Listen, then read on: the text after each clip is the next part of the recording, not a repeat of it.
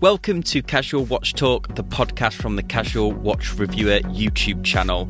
Join us as we talk everything watches, from watch collecting, the latest horology news and interviews. If you're not already subscribed, subscribe on your favourite podcast app. Let's dive into the show. Hi everyone, welcome back to episode 30 of Casual Watch Talk.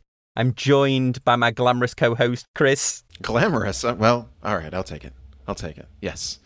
Fancy Chris. Go for it. We hope everyone's okay. A big shout out to everyone on the Facebook group. That just seems to be growing and growing. Thank you for everyone that's been contributing. I had to do a little apology this week because I've not been posting as frequently as I should do, but thank you for I think you're too hard on yourself, Sam. I think it's fine, but it's good to see everybody there and the conversation's kind of continuing, which is cool. Which is very cool. Yeah, it's become a really interesting group. So head on over, put your membership in, and we'll accept you. Well, as always, we love to start with this watch obsessions. So Chris, would you like to do the honors and kick it off here? All right. Let's see. Watch obsession. So kind of a mismatch of stuff this week. I've been all over the place. I got another one of the Miltat FKM straps. I had one for the Zen, and I just ordered the 22 for the Bell & Ross. So I've got 20 and 22. My base is covered. Figured I'm set. I'll have sizes for days. So bought that, and then I was in a watch buying mood, and so which is never a good thing. And I was checking out a bunch of stuff online, and I did an eBay sort of buy of parts to start making my first ETA mod. So my first watch that will be, of course, I'm going to start with a clone, like a $50, clone 28928. I can't even do it. 2825. Yeah, something like that. 2823, the 3-hand ETA, whatever the clone is of that. Pick that up for testing and cheapness to kind of get started, because I don't want to tear into a $170 movement just right away. Ordered the hands, ordered a dial, fancy case, so I'm going to put something together. And actually, I take that back. It wasn't the 3-hander. I ordered the GMT movement. Oh, wow. So you're going big. Yeah. I want to do a GMT diver. So we'll see how that turns out. Those parts are on a long... there's these 24-hour bezels for SKXs. I hear that. So it's not going in an ETA case then. Well, yeah, probably not. It might be in an SKX case. Oh, you're going to upset a lot of Seiko fans, and I know exactly who they are, because they're the same Seiko fans that leave comments on my SKX video where I explained why I sold my SKX, and I dared to call the bracelet cheap.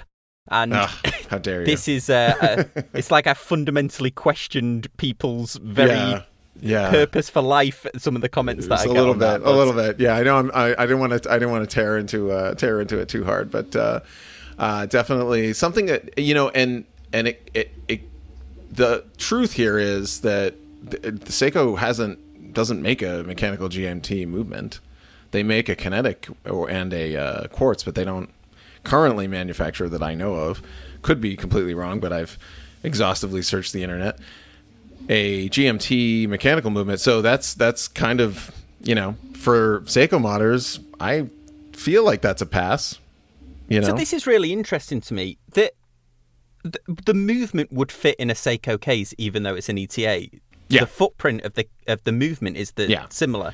Yeah, it's actually not only is it the diameter's it's a little smaller, just a touch smaller, but diameter, but the thickness is actually much thinner than the NH35 or the STS6. And you're going to have to use, I don't know if you made this decision yet, but you're going to have to use a Seiko dial or a dial made for the Seiko watch. So I actually could do both. So the size will fit, the date, I'd have to do a no date if it was a Seiko dial. So the date won't line up with the movement. But they make 20, and I'm getting called out on all these figures.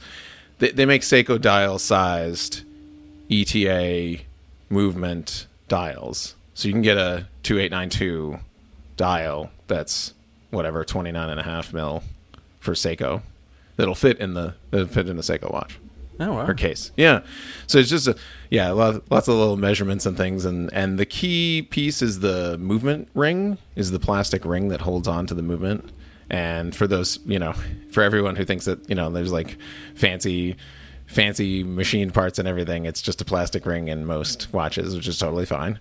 It's, it adds to the shock resistance, etc. But the dimensions of that are super key, because you have to line up, not only that you have to center it and you have to sit it correctly to the dial, but you also have to line up the hole for the crown. So are you going to 3D print this one yourself? I am, yes. Oh. Yeah. So this is even more reason to join the Facebook group, right, so you can see the progress on this. Done some prototypes, yeah. I've done some prototypes. Moved from G-Shock strap prototypes over to ETA watch movement holders. So yeah, we'll see how it goes. But I guess the pass would be the fact that you kind of can't, or that you don't have a true Seiko movement, but it would open up some doors. It's kind of fun, experiment to see if I can pull it off. So keeping me busy.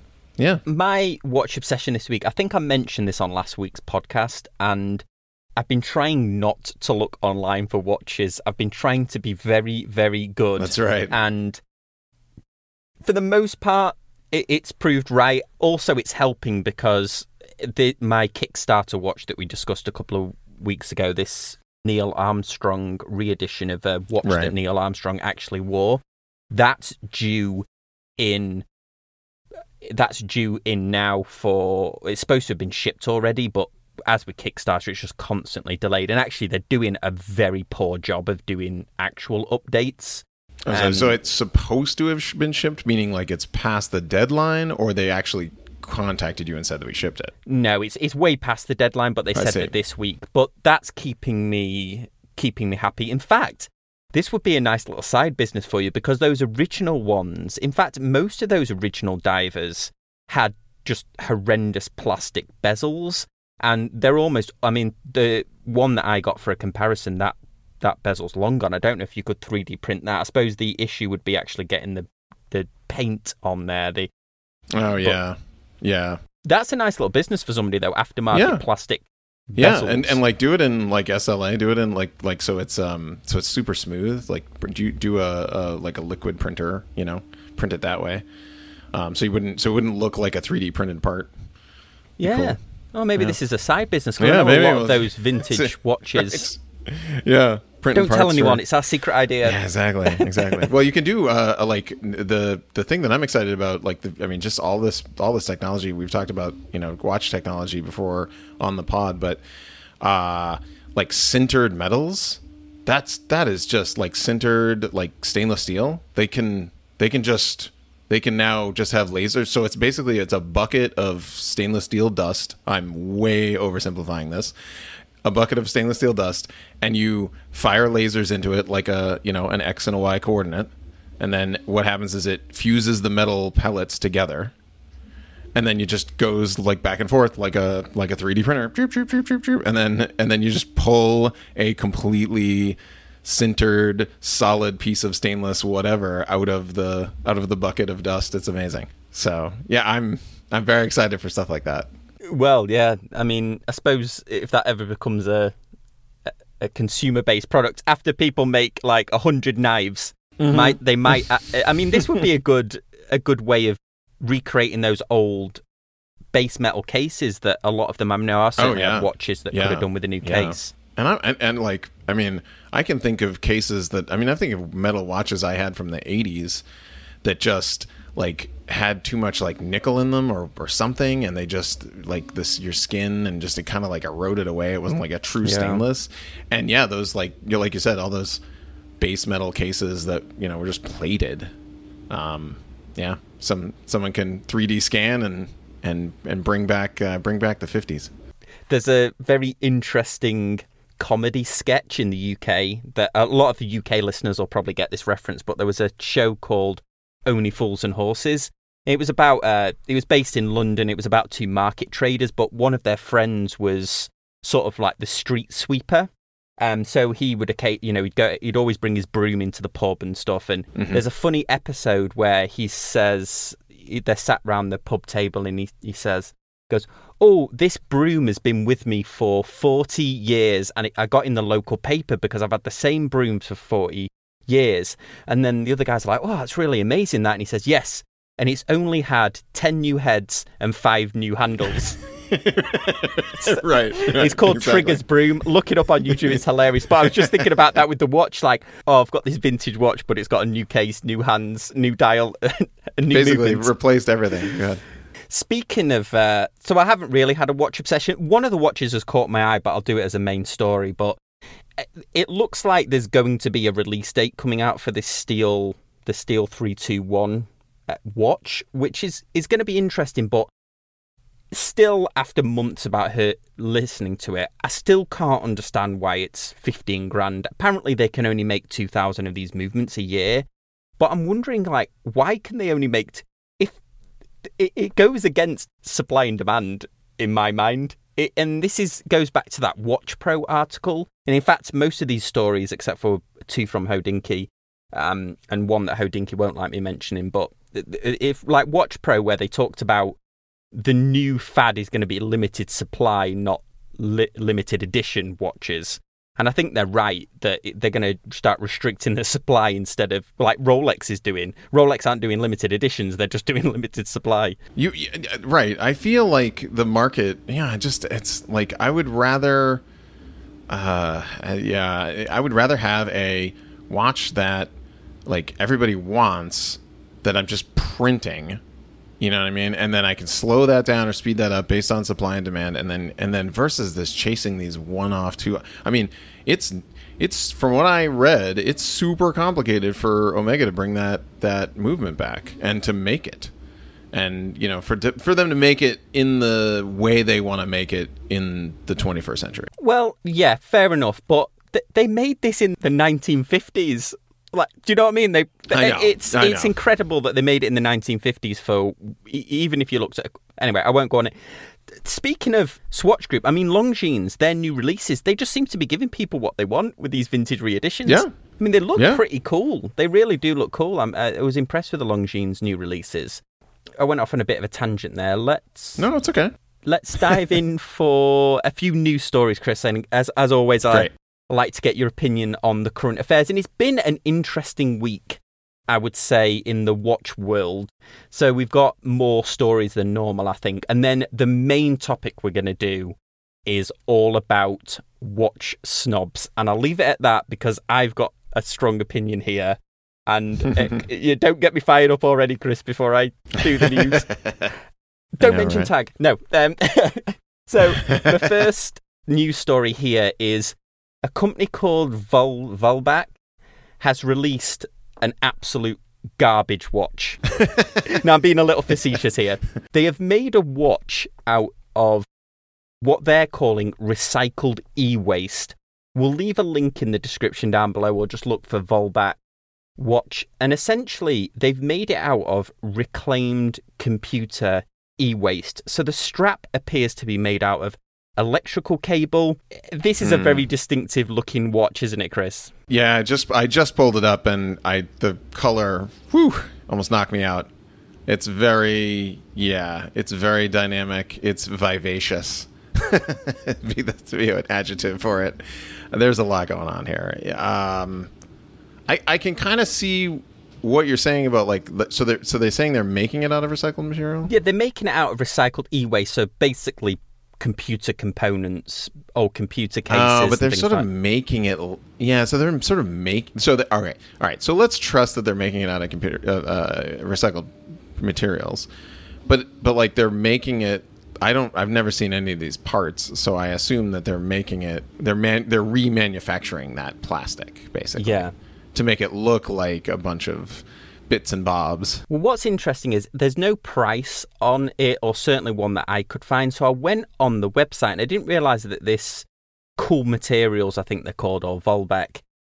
They are actually pioneers in apparel. So they have got a t-shirt, well, 2 t-shirts. One is made out of ceramic fibers, so they're calling it the world's toughest t-shirt, and they have another one made out of weaved carbon fiber. Apparently these t-shirts will survive the apocalypse or whatever. I mean, they're $110 for a t-shirt, and they've also got a jacket that they're calling the Full Metal Jacket, which has metal fibers in it. They're doing some really cool stuff, actually. It was interesting. What that means is I think this watch is going to be $2 or $3 grand, I'm guessing. But right, and just a show, Also, I feel there was a bit of this maybe 10 years ago when everybody started, like the architectural design started to do houses and buildings and such made out of shipping containers. Yeah. And what would happen is everybody's like, oh, we need to make affordable housing and cool architectural designs out of shipping containers so that everyone can use this material because we have them just filling our shores or like filling up, just piles of them, right? And what a lot of these companies would do is they would go buy a brand new, totally never used, untouched shipping container for their building. And you're like, guys, that's not what we're talking about. And that's, it's kind of what the feeling I get That's here. actually a good analogy. I know that there's certainly on Kickstarter, you see some watches that are made from recycled materials. The one that comes expressly to mind is there was a watch made out of a material that they're calling humanium. Did you pick up on that one? Essentially, what I think I heard about it, but no, what was it? Essentially, they take weapons, primarily AK-47s and they melt them down and then make a case out of the metal components. Okay. So there's sort of a precedent for making recycled things. Okay. Yeah. I mean, I it's good. I mean, these is one of those. It's like that line where it's like it's good to have. It's good to have that sort of, we want to change the world and your money is going towards us doing this sort of thing. And obviously, if we don't have enough AK steel, we're going to add some other steel from other things. I get it, but it brings awareness to it. Okay, well, let's dive on to the next story. And I can't believe we're still talking about this, but at Baselworld, in epic marketing, obviously they've really thought about this. They've rebranded the show from Baselworld and they're calling it, get this, Our Universe. Our as in 1 hour. Our Universe, right? So their angle on this, I don't know whether they ever did that deal with Murdoch. Now wait. You got to get to the tagline because that's what made me roll my eyes back. Go on, after you say it. It's we time. Oh, I saw that and my eyes is grown. So Our Universe, it's we time. Yeah, absolutely. So it is gonna be a mixture of live and virtual events and also some kind of digital platform. So I don't know if they're going for like a Chrono 24 here or a digital showroom. Now, they're putting it on at the same time as Watches and Wonders, which they're saying it as a very sort of, it's so that people don't have to travel multiple times to Switzerland and spend money on hotels.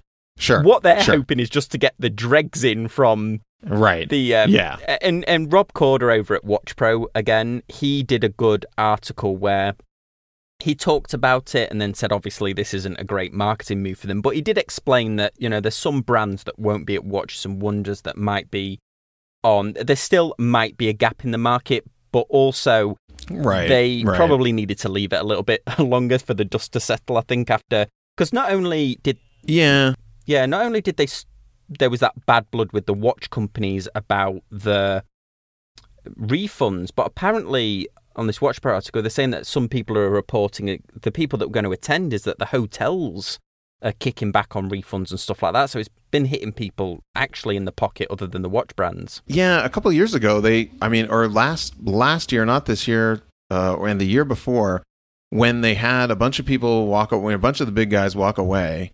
And then what was interesting is they started to include more people that would be like shoved over to the hotels and the out of way places, and then maybe in the Watch and Wonders, and like, so then they started bringing those people in, and they're like, look, this is amazing. We're having these people in the building, and I felt you're letting them in now because two of your biggest people like walked away another space. It's like that mall that's closing. That's like, look, we got 7,000 square feet. You could be in this prestigious mall, and you're like, but JCPenney and Sears closed. Like, it's not a prestigious mall anymore. No, like, there's nothing here. Yeah, it's interesting as well. They've said, well, it's a B2C to B to a B2B to B2C or something. So it's business to business, but also business to consumer. Oh no! So you're going to start being nice to like individual people that want to go now that you realise that you sullied your reputation already. Yeah, exactly. Yeah, it was like, oh no, this is, the public's welcome to this. And you're like, wait a minute. Whereas when they had all the heavy hitters and when attendance was killer, then it was like, oh no, sorry, this is a private show. Yeah. And I get it, but yeah, it's that twist into that. Yeah. Okay, let's move on to the next story now. This could have been a watch obsession, but I thought I would leave it as a news story.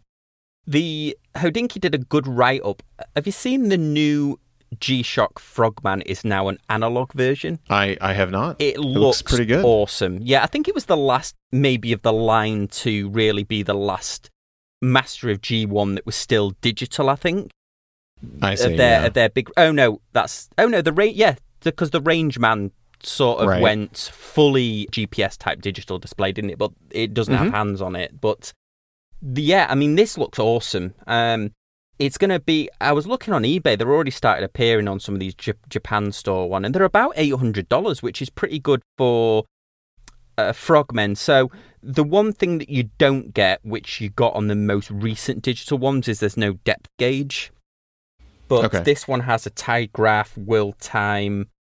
Obviously, it has a diving computer. I think the big angle here is that there's no digital display on it, but they're offloading a lot of the things onto the companion Bluetooth app. I see. So it's utilizing the sensor in the watch to send it to the app so that you can sort of record and stuff. Yeah, it's more of a dive log. There isn't any, or certainly that I could see any of the depth gauges, because the previous Frogmen had an actual depth gauge built into it. Yeah. A digital depth gauge, and it looked awesome. It looks like it's got tide indication and then a second time zone. Yes, you're right. So if you look at it, it looks like an awesome watch, but essentially it's probably not the best value now 200-meter dive watch. Maybe, but it just looks cool. It also has a monoblock case. So one piece, nice and tough. Yeah. I like the look of it. It looks the business. I like the look of it. Yeah. Maybe a little bit on the high side. Maybe I would still go for that depth gauge one. The only thing that puts me off the Frogman is, it's the ultimate one of the ultimate G-Shocks, I think, but I know people who have it, and you've got to have quite a big wrist because it does overhang the strap a little bit. So it's a big boy. What is this thing? Got to be 50 something, 57. It's 56, 56 mil. 56. Okay, woo, yeah, good times. Oh, they show the. Oh, this is pretty good. I hope you link the article because they show the Frogman over the years. Yeah, they've done a good job of that. Kind of see how that. Yeah, that's cool. There's some nostalgia there. On to the final story now before we pause for a quick break and dive into the main topic. And I'm going to take a deep breath for this. We've just talked about Hodinkee with the new G-Shock Frogman, but way the other end. They've released, I think in recent weeks, they've released another Swatch System 51, which I'm not feeling it at all, the look of it. It looks like the old pop swatches from the 80s, but we'll leave that. But they've created the most hipster thing I think I've seen in a long time. They've created an 8-day travel clock, very reminiscent of Jaeger-LeCoultre travel clocks. This thing, it looks nice, don't get me wrong, but it's properly Hodinkee branded. It's not co-branded with one of the other makers. Yeah, it's Hodinkee. It's on the dial. On the dial. Travel clock. They won nearly $6,000, $5,900. What are they playing at? That's way into super hipster category. I don't know. I don't know who would enjoy. Yeah. It's one thing leaving your mobile phone charger in a hotel behind with you. I just cannot work out why they've done this. Apparently, they're only making 96 because Apparently only 96 can ever be made. Who knows why? Okay, all right. Well, yeah. 90s. Okay, that sounds. Although for the price, that it seems like okay. So they priced it right because that's probably what they would sell. That's probably how many they would sell. Yeah, it almost makes me think that they've pushed these things, haven't they? They've done limited editions here and there. They're kind of testing this is kind of testing the upper boundary of what can we possibly get away with here. Yeah. They're like, how many of these does John Mayer need? How many is he going to buy? So like 3. Okay, so he'll buy 3. Sorry, so we got 93 more to sell. and to be honest, I don't even really understand what the purpose of a travel clock is because, yes, maybe they were handy before you had a watch, but the whole Hodinkee thing is watches. We have watches that we can tell the time on, and yes, a travel clock has an alarm, but I'm a big watch fan, but I still use my phone for an alarm in... Right. When I'm traveling. Yeah, they're pushing that ultimate luxury nostalgia of the vintage, authentic experience. They're pushing that to the absolute limit, and it's like it's way over the top for me. Certainly for Sam, it's very much like the guys, vinyl records. Yeah, so it's the guys that will spend tens of thousands of dollars, not thousands of dollars, tens of thousands of dollars on the tube, the full analog transfer from the stylus to the speakers, analog everything, tubes everything. And okay, warm, rich sound, the experience, I get it, but at the same, you just have to, you're like, and then what, you're going to listen to MP3s on it? But it's that level. It's those guys. It's those 96 guys. That are like, I'm going to go in and I'm going to cut a record straight to vinyl. Well, what's funny with it is that they don't talk about the internal workings of it. That it's not... They don't really talk about, like you would with a watch, you talk about the movement. They don't even show the movement. They talk about the nostalgia of it and, just a load of like hipster crap that they put on there.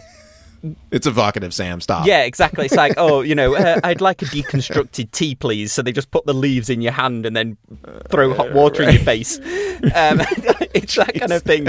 And it's... What I can't understand, though, is if you like these travel clocks, you like the look of them, you like the vintage aesthetic. I went on eBay now and I found an absolutely stunning vintage Jaeger-LeCoultre, JJ LeCoultre travel alarm clock that is identical to the design of this one. They must have used this one as inspiration for $650.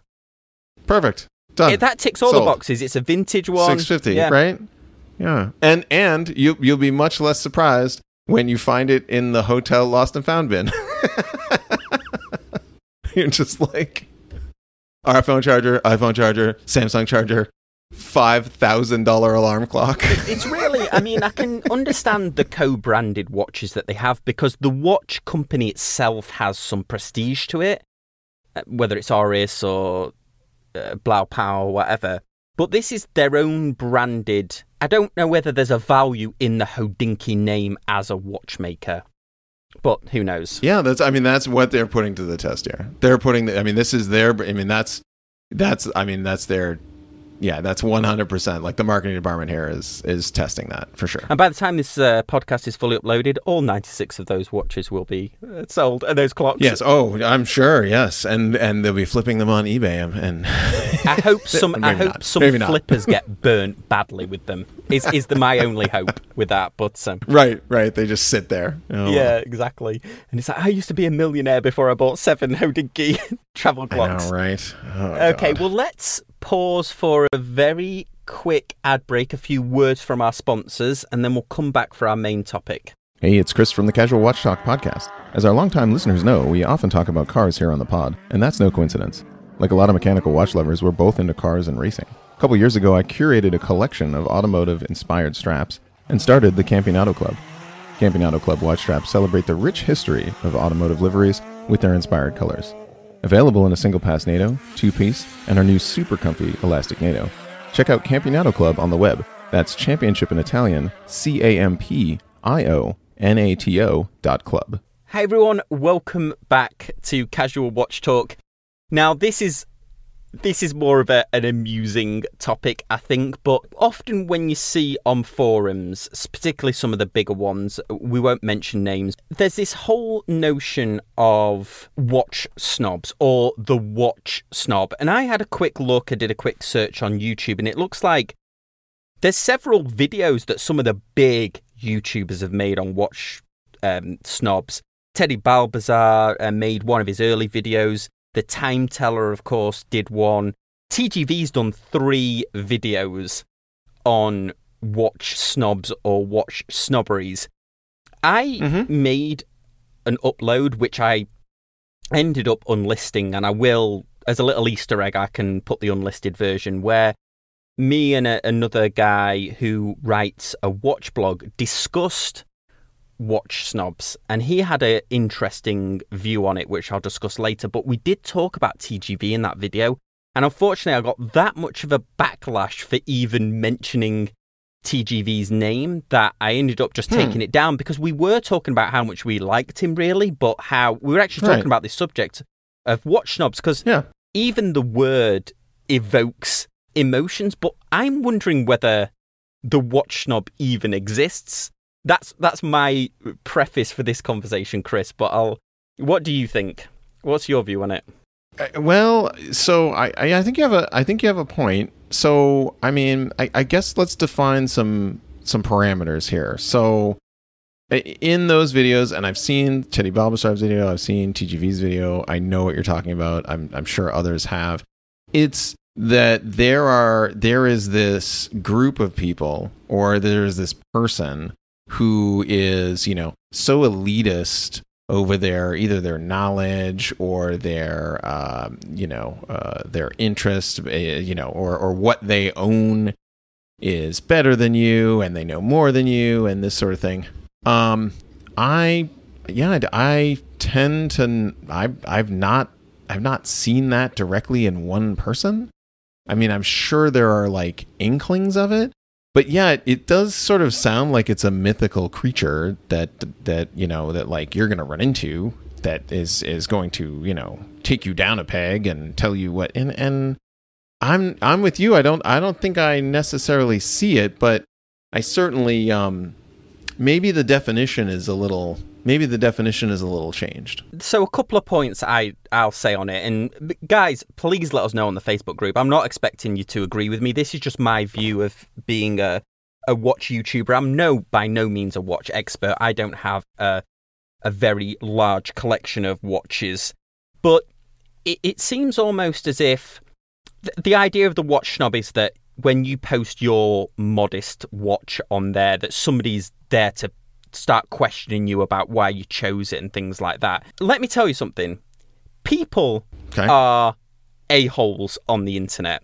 Right, I'm in a... What? Yeah, I'm in a mini... I've got a mini clubman that I adore, and I'm on 2 forums, and often it's times, what does this diagnostic trouble code do?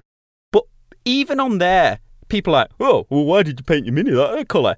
I don't say, you're a mini clubman snob. There are people that are insecure about themselves, or I live in both Chris and I live in part of Orange County, and my road here is a straight road, and often I'll see sports cars accelerating down the road. My first thought isn't, wow, that's an amazing sports car. My first thought is, who hurt you?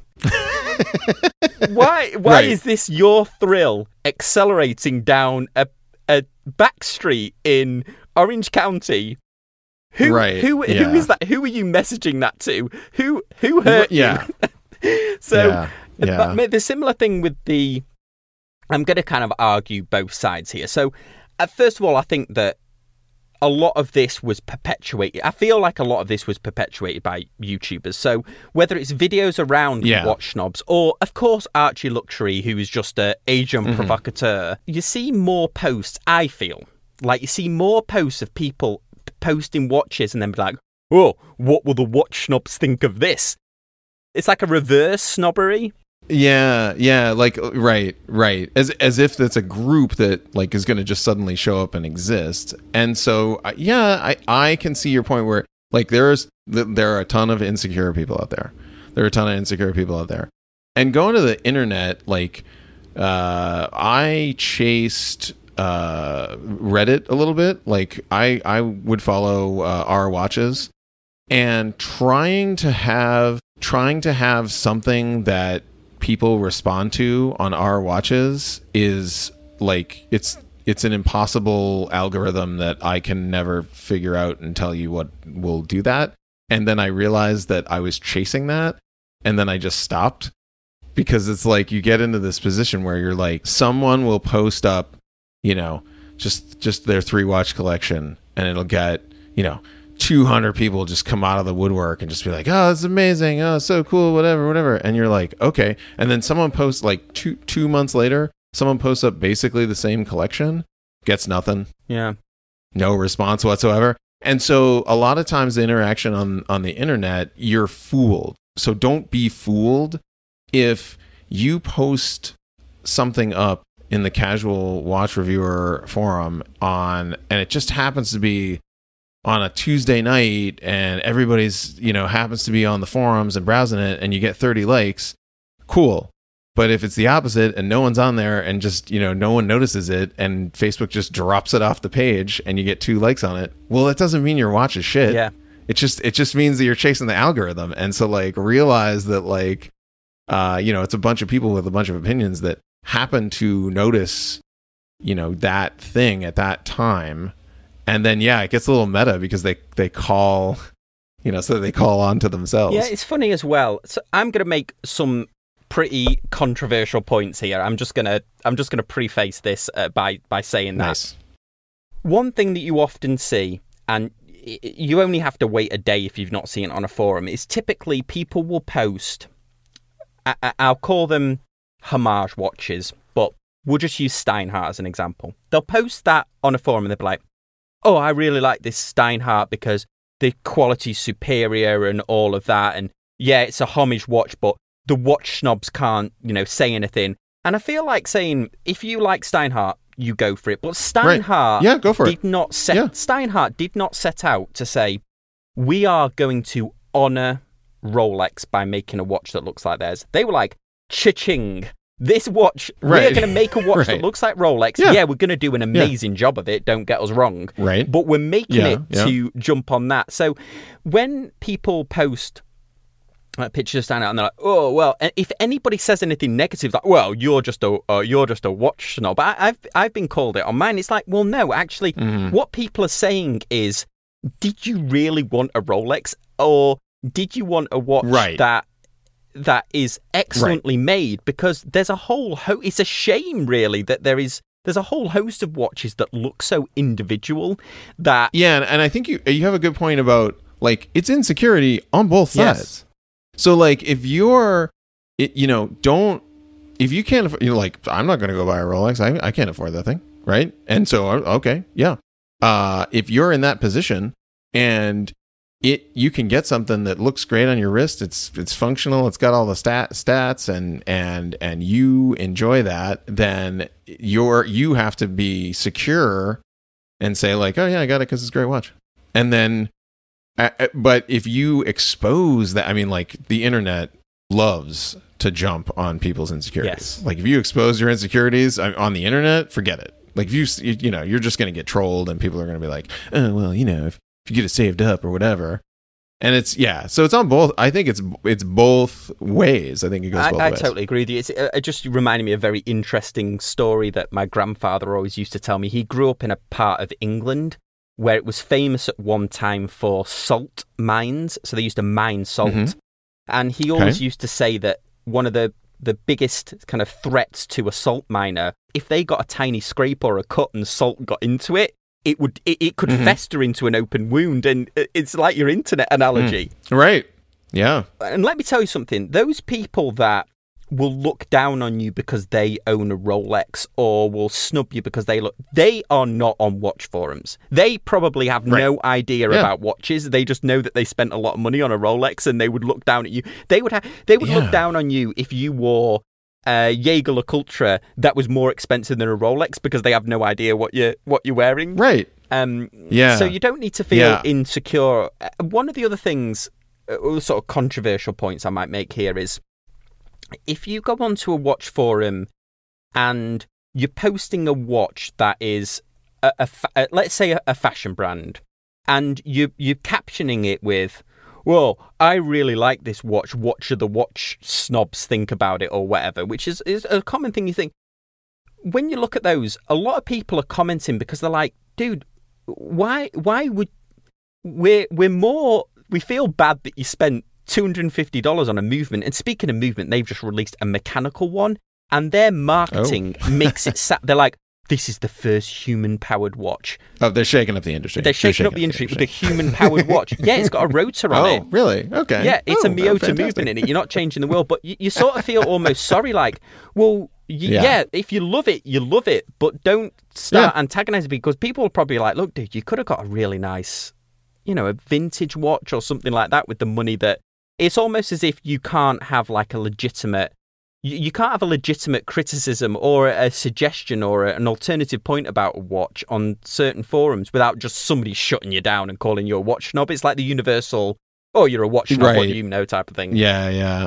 And I think you make a good point about the folks that maybe can afford it, that like, again, going back to that myth, you maybe, like, it's you're thinking that, oh, well, if a guy that owns a Rolex sees this, he's just going to be like, oh, well, this is just a cheap knockoff, whatever, right?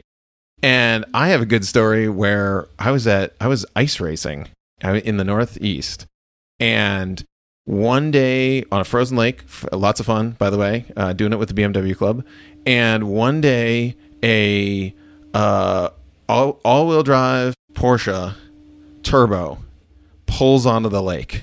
And every car guy just stopped what they were doing and just was like jaw drop, right?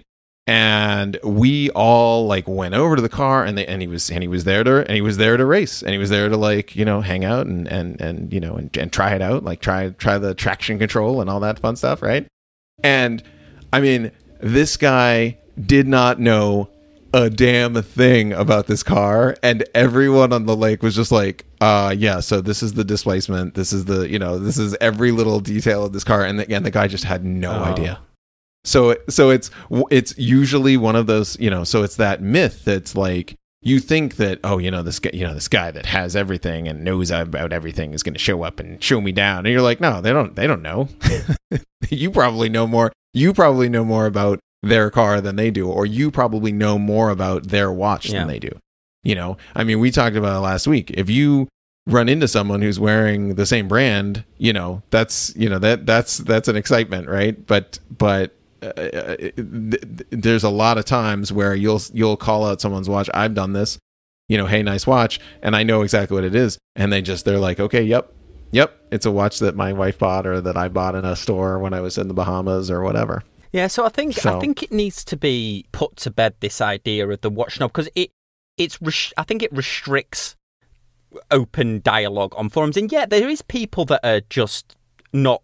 There are people that are just not nice about things. I mean, on any forum you go, I'm on a forum for our local residents group. I had to leave it because people were just horrible on there.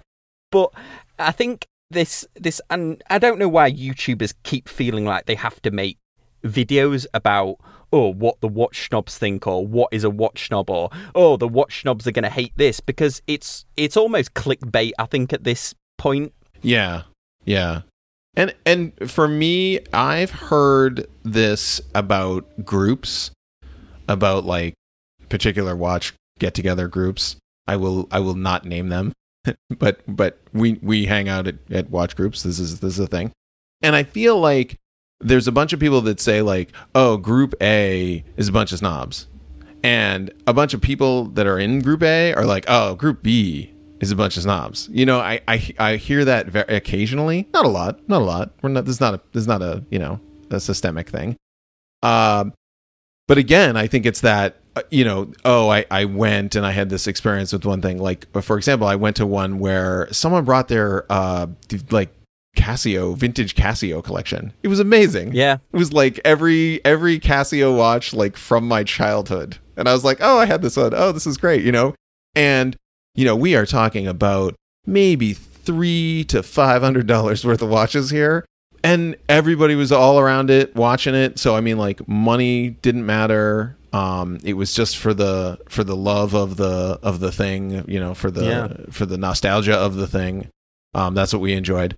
So I feel even in person, I think that there's a little bit of that, like, oh, those guys are a bunch of snobs. It's just like, okay, so then go, like, there's 55 people here. Talk to somebody else. Because I'm sure it's not the majority. Yeah, and we're, obviously I'm giving a very simplified view of this, and the reason is that it's just I obviously I get comment on my YouTube channel. There's you're not going to please all the people all the time. There's two people that the second that I upload my upload a video, they dislike it straight away. They haven't even got time to watch the whole thing. There's just something that they just fundamentally dislike about me, or they like to hate watch the content. And what's hilarious to me is that hate watching. Is that hate watching? Is that like doom scrolling? Is that what we're doing? I don't know. But what's funny is occasionally somebody will comment a bit, oh, I dislike this video because of this. It's particularly on the Shinola video that I made.